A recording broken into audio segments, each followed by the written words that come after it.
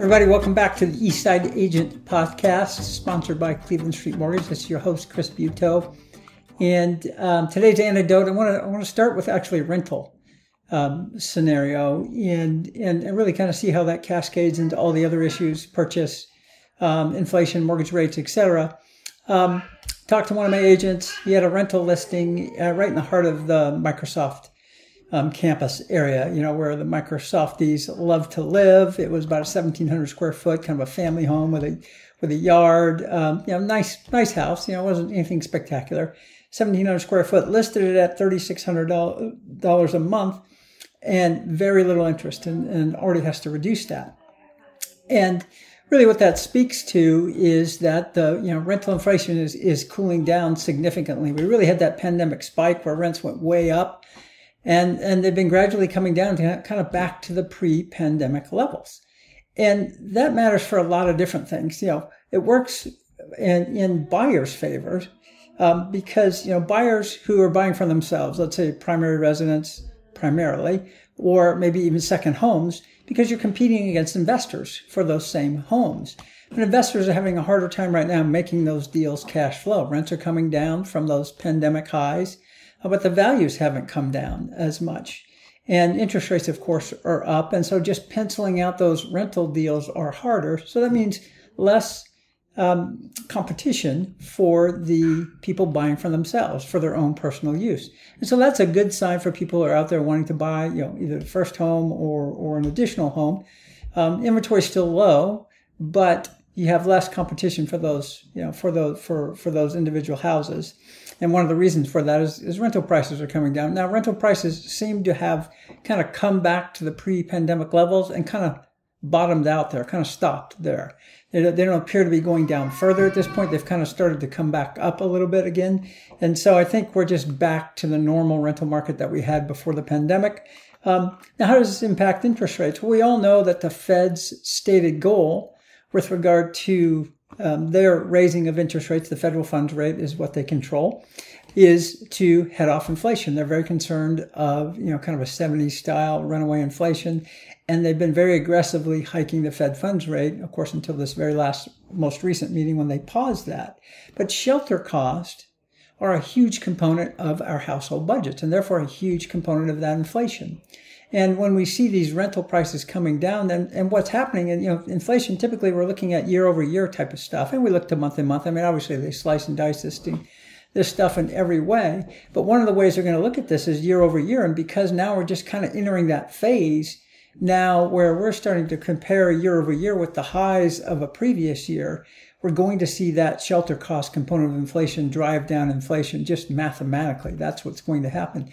And that's going to give the Fed a little bit more reason to pause or to cease raising interest rates. They haven't said they're going to do that right now. They're very explicit about this is a pause. It's not a reversal. It's not a stop. We're not starting to lower rates yet. But I do think that support for that move and maybe some pressure to do that is going to build as inflation goes down and down. Now, what the Fed doesn't say out loud very often or very loud is that they're also trying to cool the labor market because they're very concerned about the inflationary pressures that an overheated labor market can bring. And so that is something to also keep an eye on. Many analysts don't believe that the Fed will really pull away and then eventually start lowering interest rates again until till the labor component is cooled off. And that's going to show up in initial jobless claims, initial unemployment claims. When that number starts to get up into the, low 300s on a weekly moving average, 4-week moving average, then you can really start to see the Fed with all of the components they feel that they need to have in place for them to feel confident that, hey, we've gotten ahead of this inflation problem. It's not going to bite us now, and maybe we can start lowering rates there. Last week's pause didn't really have much of a dramatic impact on the market. I would say it had a mildly positive impact in terms of lowering interest rates, but it wasn't really that dramatic. It was really kind of a pretty much a straight line for the week, and it's maybe slightly downward this week, but really nothing really dramatic, as you might have felt like after 10 consecutive increases in interest rates that when the Fed announces, hey, we're going to pause, we're not going to increase this time, Maybe some people felt that might have more of an impact, but because of the Fed's comments, they were very explicit about, hey, we're not done. I think it was just, almost kind of a nullity, in the end of the day. Talk about plays that worked for realtors. Talk to realtors about retargeting Facebook ads. If you're doing Facebook ads at all, a lot of people, a lot of people don't do that, of course. But if you are doing that, or if you're beginning to think about doing that, you might think that, well, it's going to be really expensive and it's kind of scattershot. But one strategy that works really well is retargeting, and that's where you take those people, and there's different ways of identifying them. You can take your specific database. You may have a database of leads. Maybe it's people that you've been working with in the last year that haven't bought yet, and that you think maybe still be out there. This is going to be a very small pool of people for most of us, right? We don't have thousands of these people that are in our database. Or maybe it's, if you're a mortgage guy like me, it'd be specific realtors you're targeting, and you can specifically target them to see your ad over and over again. So you can run ads and target specific people to see them, or a group of people to see them.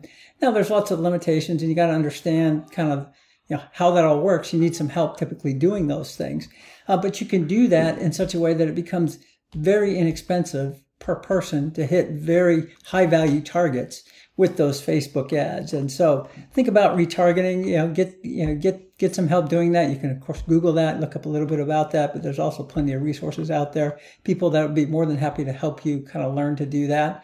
And that can be a very effective way of building your social credit with those people that you're really trying to gain traction with and ultimately win their business.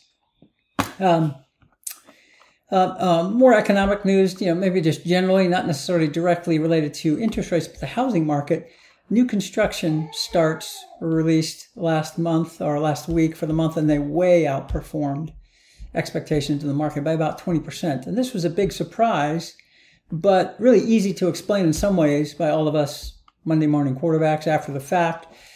Permits were up also, new permits, but not commensurately. And I think part of that's because, of course, toward the end of last year, builders had permits, but a lot of them had to kind of put the pause on, because the market was going down, right? And it looked like, that could be, have this kind of bottomless decline in pricing. We know that didn't happen, but for a time that was happening. Values were going down, and builders kind of slowed down their development of certain properties. Well, we saw that come back kind of big and strong in this past month. So we're going to see, builders are really kind of trying to make hay right now. Inventory is very low.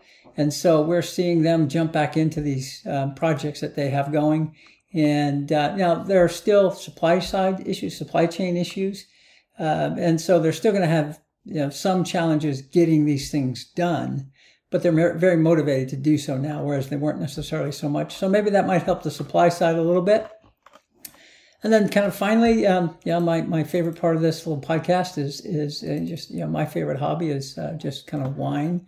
I like, and I don't want to come at this like I'm a wine snob. I don't know much at all. I love learning about it. It's just a very interesting topic to me. And I like drinking wine, and I like finding good wine. But I really don't know enough about it to even think of being a snob. However, what I fantasize about is growing grapes on a property that I have. And so I'm reading this book. It's called From Vines to Wines. Now, this book was a free book that was at one of the local tasting rooms. It was kind of this little bookshelf that said free books, take one. And, as you might expect from these kind of books, this was like 23 years old. So it doesn't even have much about the Washington wine market. But it's still very interesting, and I'm particularly interested in the farming side, and so a couple of things I learned from this past week is weeds are actually good for grape growing during part of the growing season. They're not good all season long. So kind of in the early spring, you don't want to have weeds in your vineyard. Under your vines, because you want all those nutrients to go into developing the vines and the wood and the fruit and the leaves.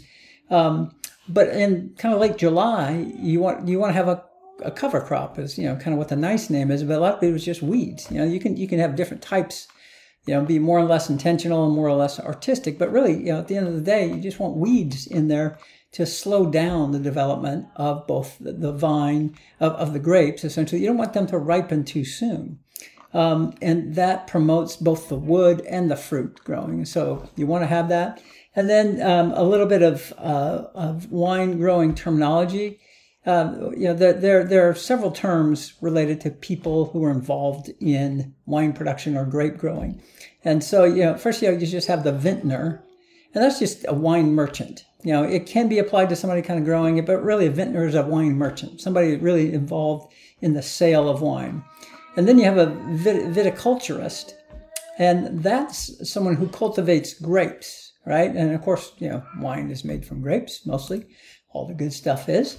But that's grapes generally. So a viticulturist could someone who grows the stuff that you put on your peanut butter and jelly sandwich, also. But the French get really sophisticated. They have a vigneron. That's vigneron. And that's really a much more specific term. And that's someone who works in the vineyard, vineyard, sounds like a barnyard, in the vineyard to produce wine. See, I'm not very sophisticated. I'm not a snob. Works in the vineyard to produce wine grapes. That's a vigneron. So anyway, there's your wine fantasy information for the day. Thanks so much, and we'll see you next time.